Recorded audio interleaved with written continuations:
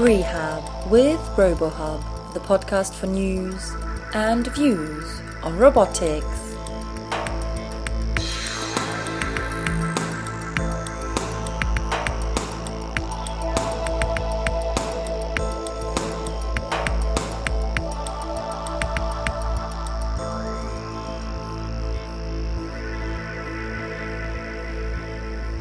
Hi and welcome to the RoboHub podcast.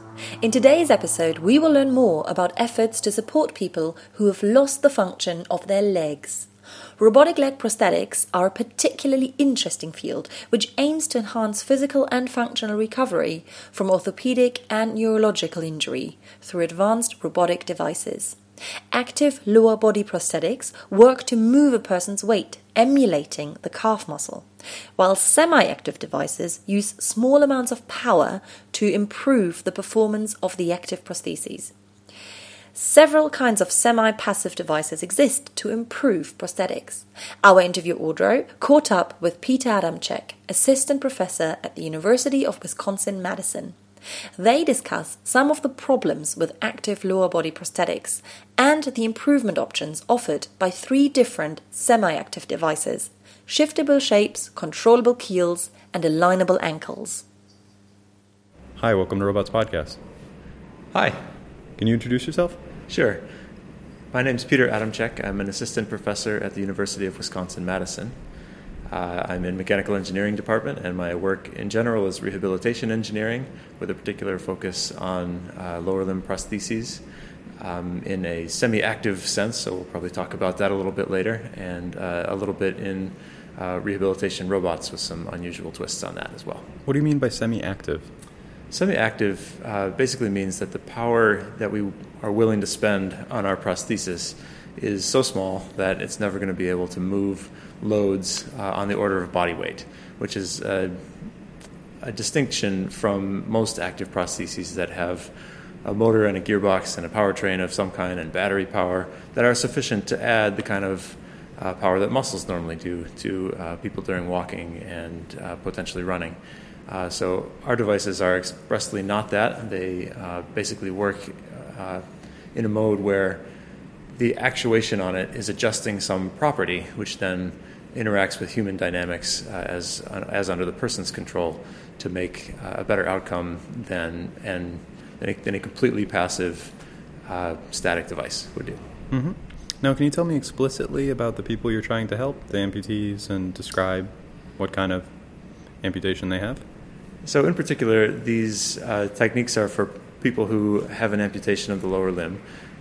They're relevant for people with either a transtibial or a transfemoral amputation, but my work is focused on foot and ankle devices, so it would require somebody else's work to do the knee at this point.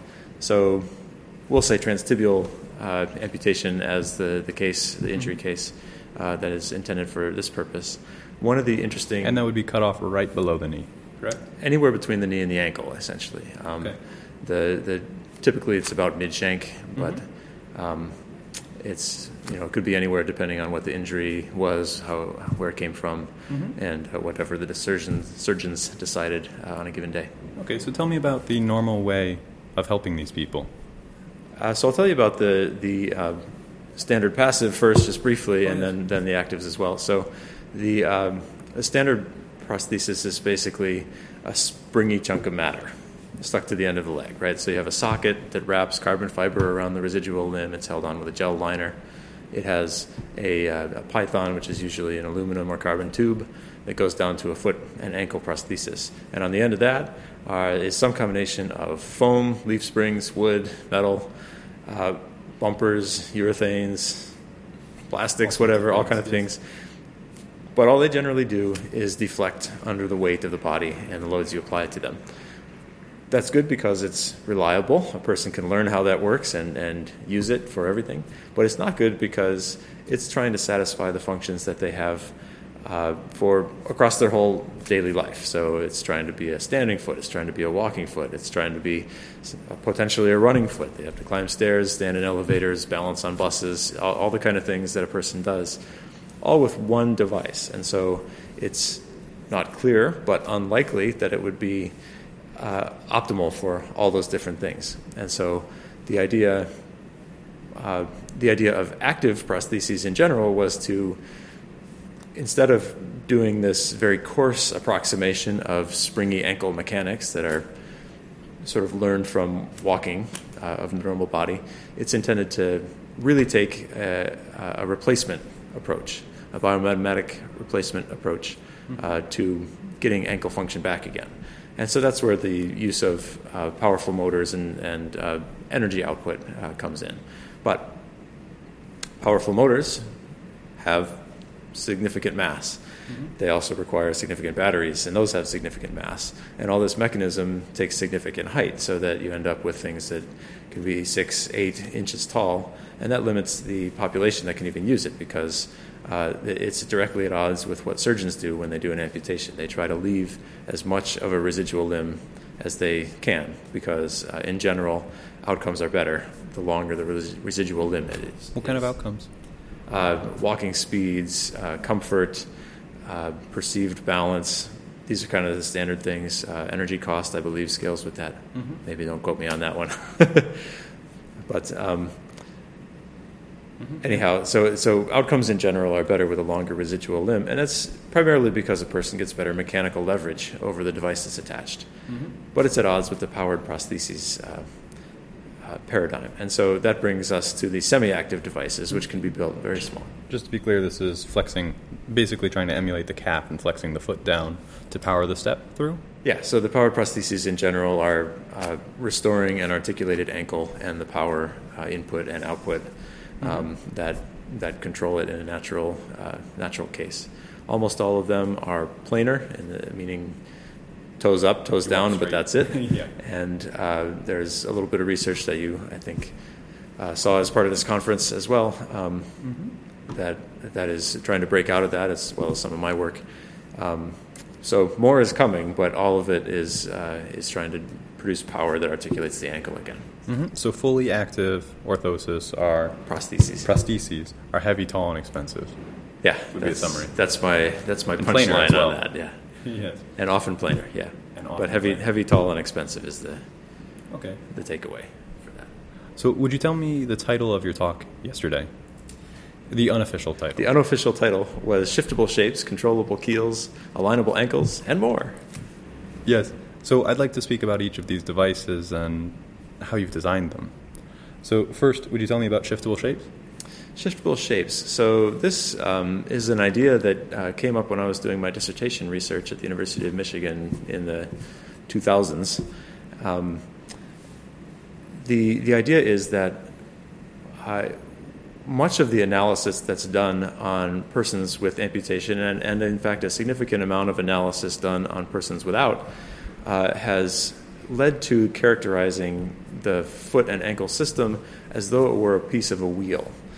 And that's actually pretty effective for most of the stance phase of gait. It doesn't capture the push-off action, which is actually critically important, but sort of this rollover dynamic, as it's called, leads to something called a rollover shape, and that has particular parameters.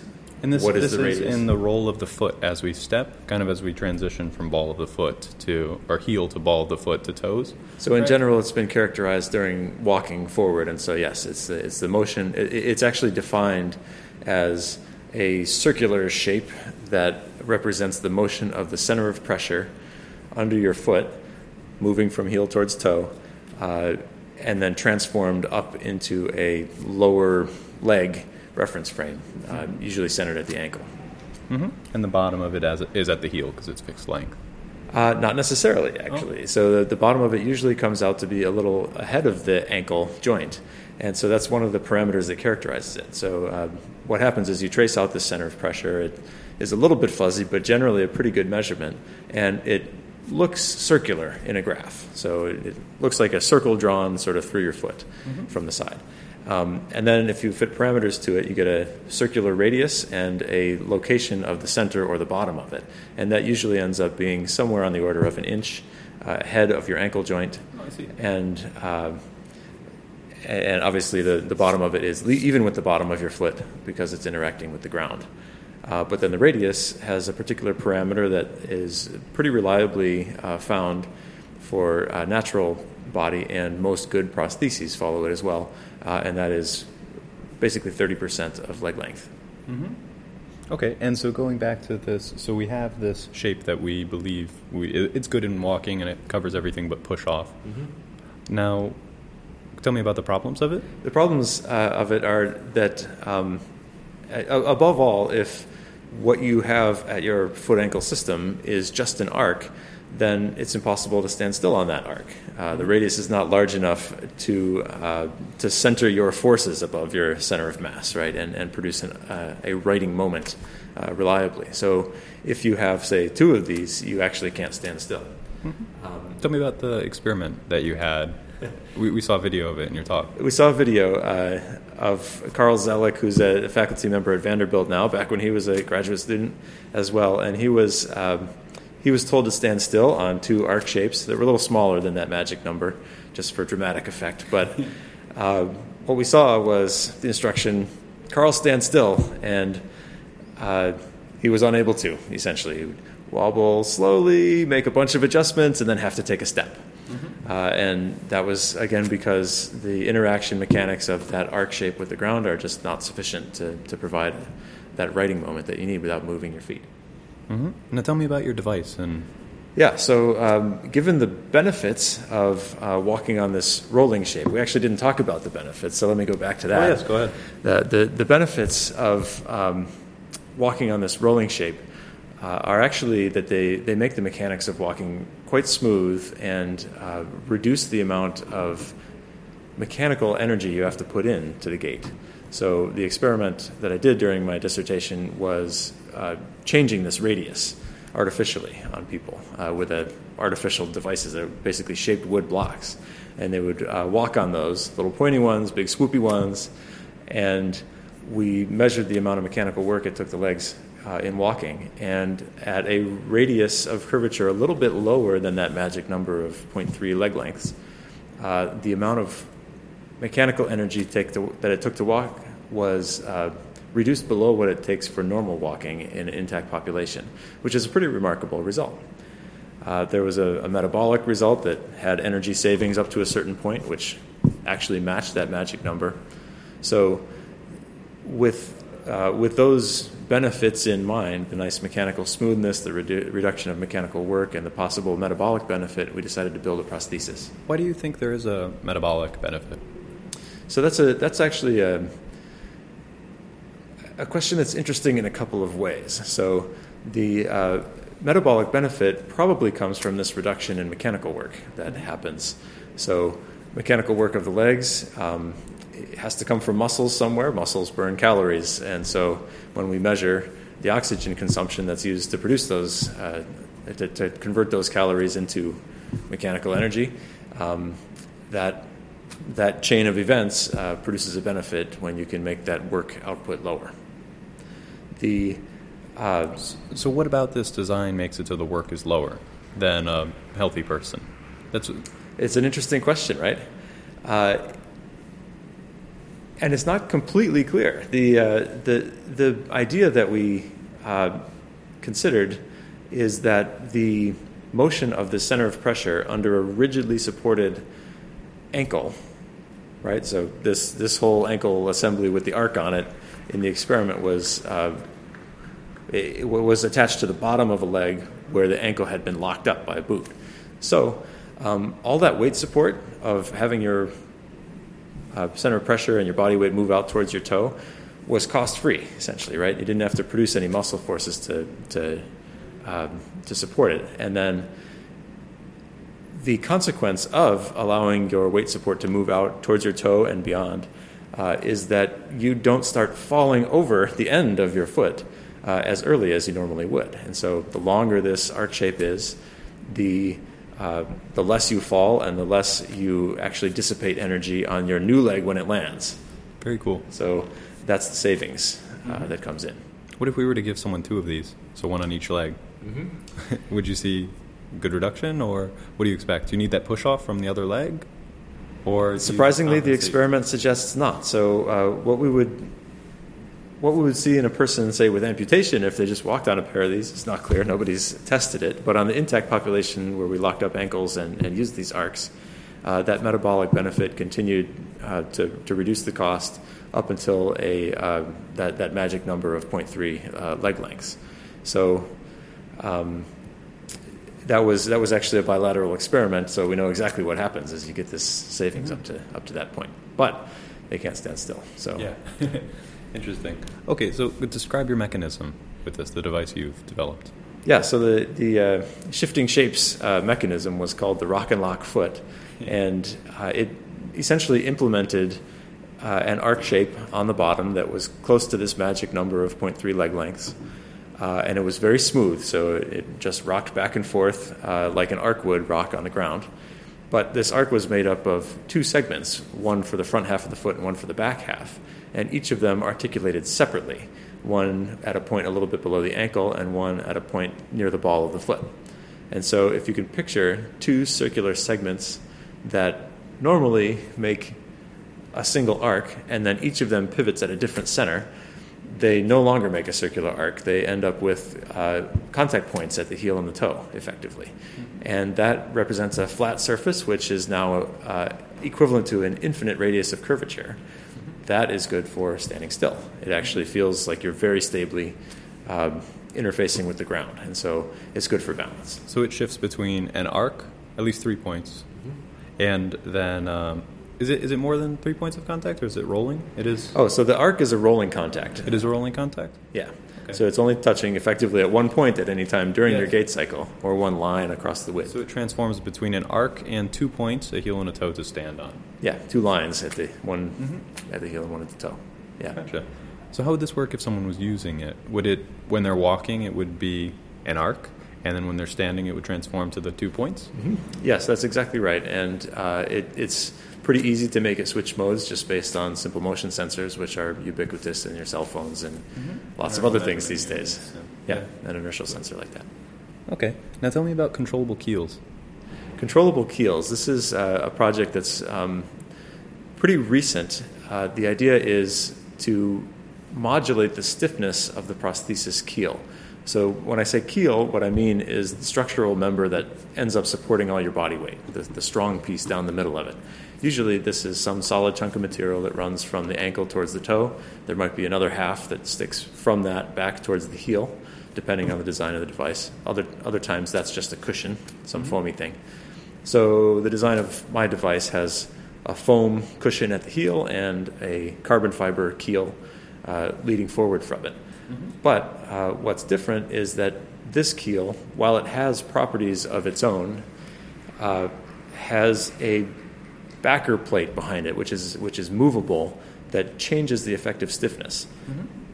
So for the audience, if you picture an adjustable diving board at a swimming pool, there's a sort of a fulcrum or a weight support point near the middle of the board, and when you have a heavy person on it, you want the board to resonate with that heavy person's mass, so you make it a little stiffer by moving the fulcrum out towards the end of the diving board.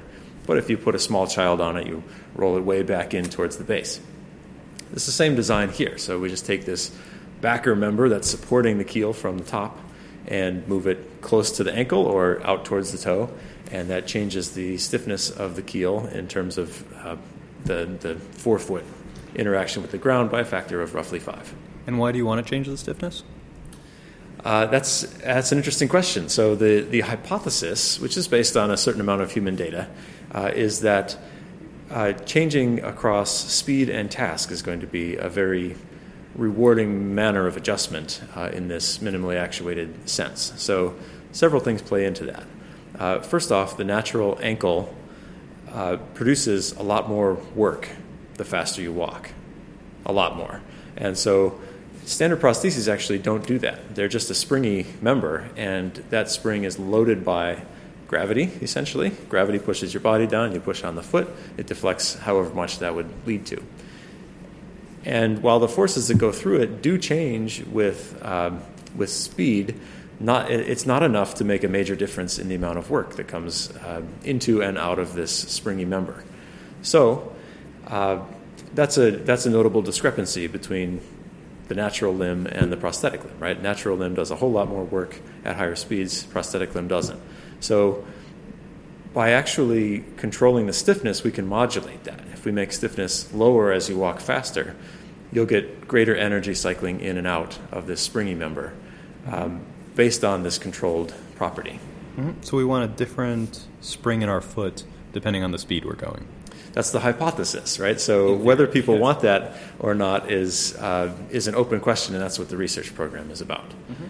It's also possible that exactly the opposite would be true, that because there is a change in the interaction force between a person and the ground, the person may end up wanting a stiffer prosthesis keel so that when they do something on the leg side, that will interact more with less dynamics, I guess, between the person and the ground, right? It's a firmer connection.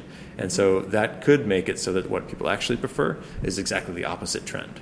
Less energy in and out, but more controllability as you walk faster. So it's not clear, and the experiment is going to try and flesh out both directions of change, I guess, for that. I see. So that's just walking. But then there are other activities as well. So, for example, if you walk from a level slope and encounter a ramp that goes up, then this ramp is actually going to bias all of your forces out towards the toe of this prosthesis, right?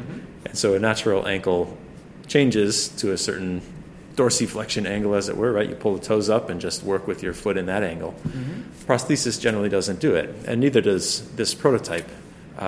But by softening the keel, you can make it push back less, even though it's interacting at that same angle. So that tends to be a really important idea for managing slopes on the up direction, and then it's exactly the opposite for down. And then stairs have the same kind of preference, although it's opposite in sign. So the way your ankle has to articulate or the way these forces move on stairs is completely different from ramps and level walking. So both of those are affected. And then the last thing is standing still, which accounts for some large amount of a person's time and use of any foot. And as with the shiftable shape prosthesis there, probably you want a relatively stiff setting for that in order to establish stability when you're standing still.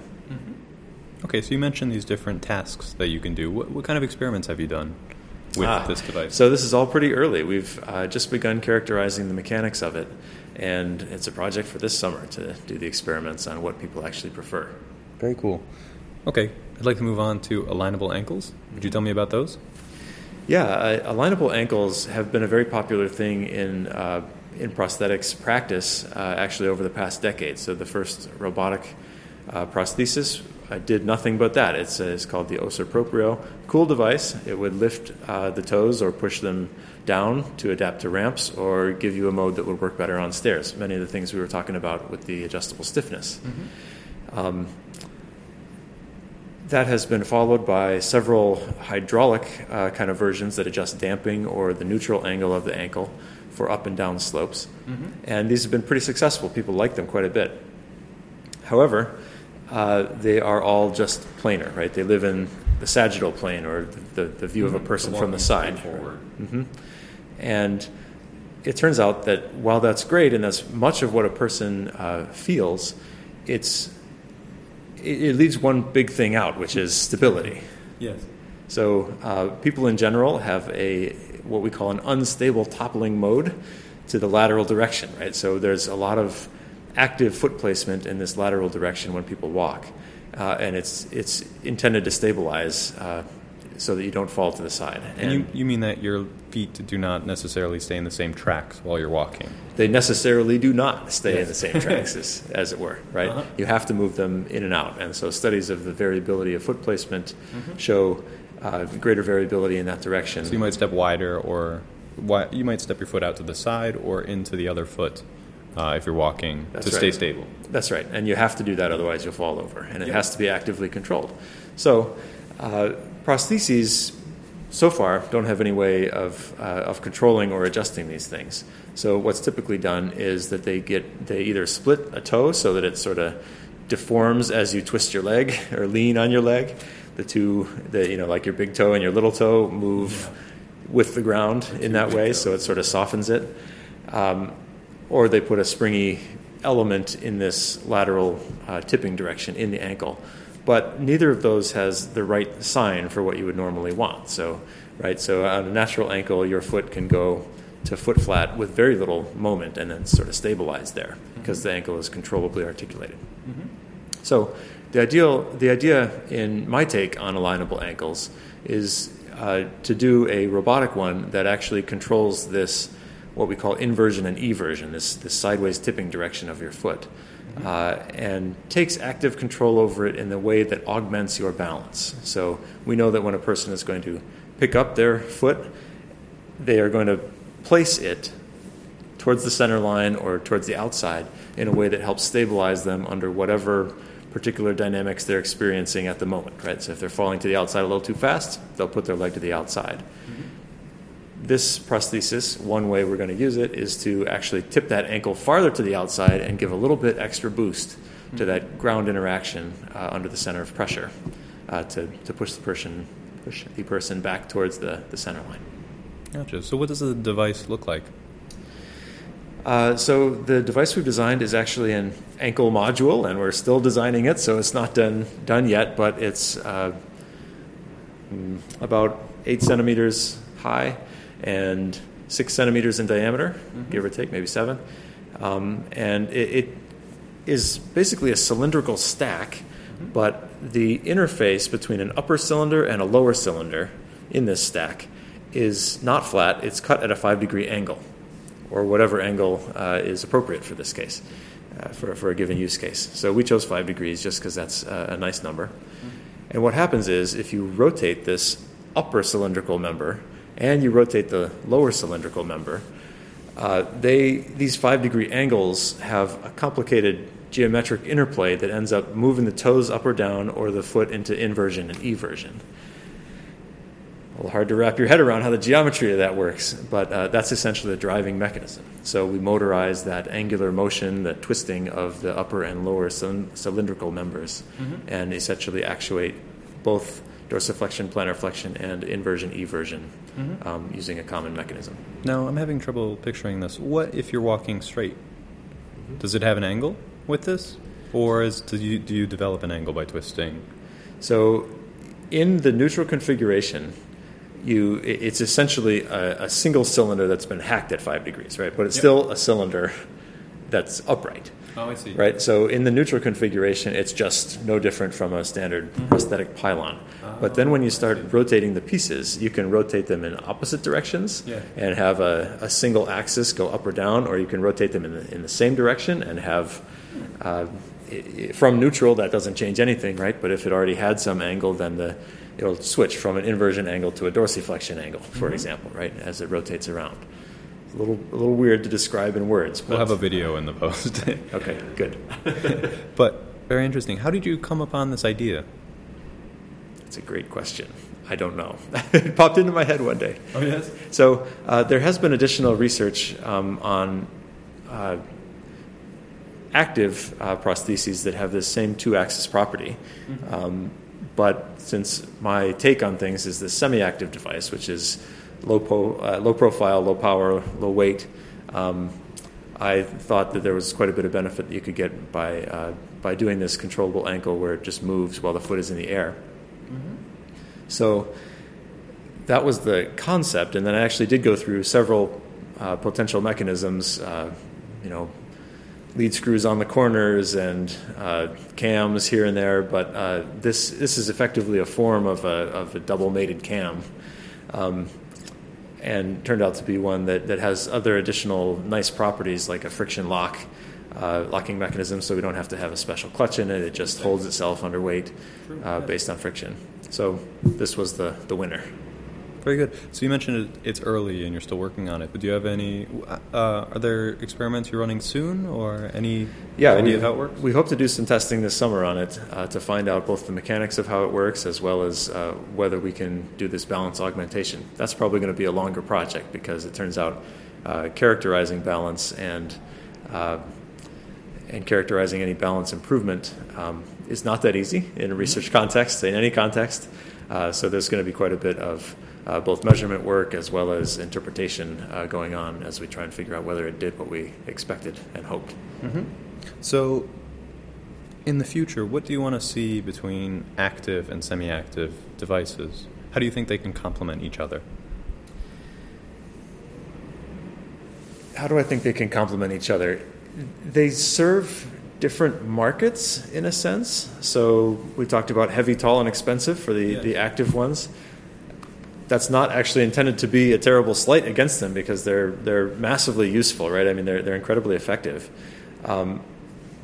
But a standard prosthesis that you can buy has a material cost of less than $100 to the manufacturer and a practical cost of somewhere between $100 and a couple of thousand to the prosthetist who uses it. Mm-hmm. And it's been an uphill battle for the industry to justify the need for things that cost a lot more than that for a variety of users. Mm-hmm. This is particularly accentuated by the fact that most users of lower limb prostheses have had their injury or their surgery to remove a limb that was having vascular problems one way or the other. So the most common is peripheral vascular disease consequent to diabetes. Mm-hmm. And that is 80%-ish of the amputee population. So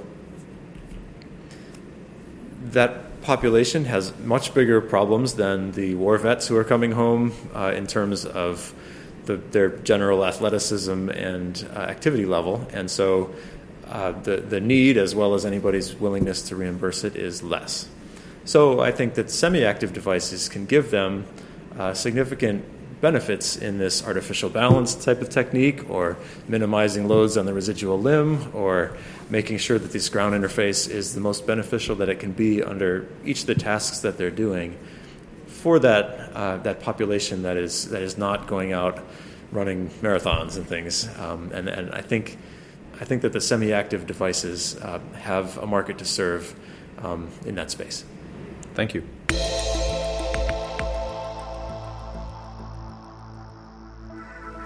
And that's all for today. As always, you can visit robohub.org to find out more about this and all our past episodes, as well as a wealth of other robot-related news, views, photos, and videos. Our next podcast will air in 2 weeks' time. Until then, goodbye.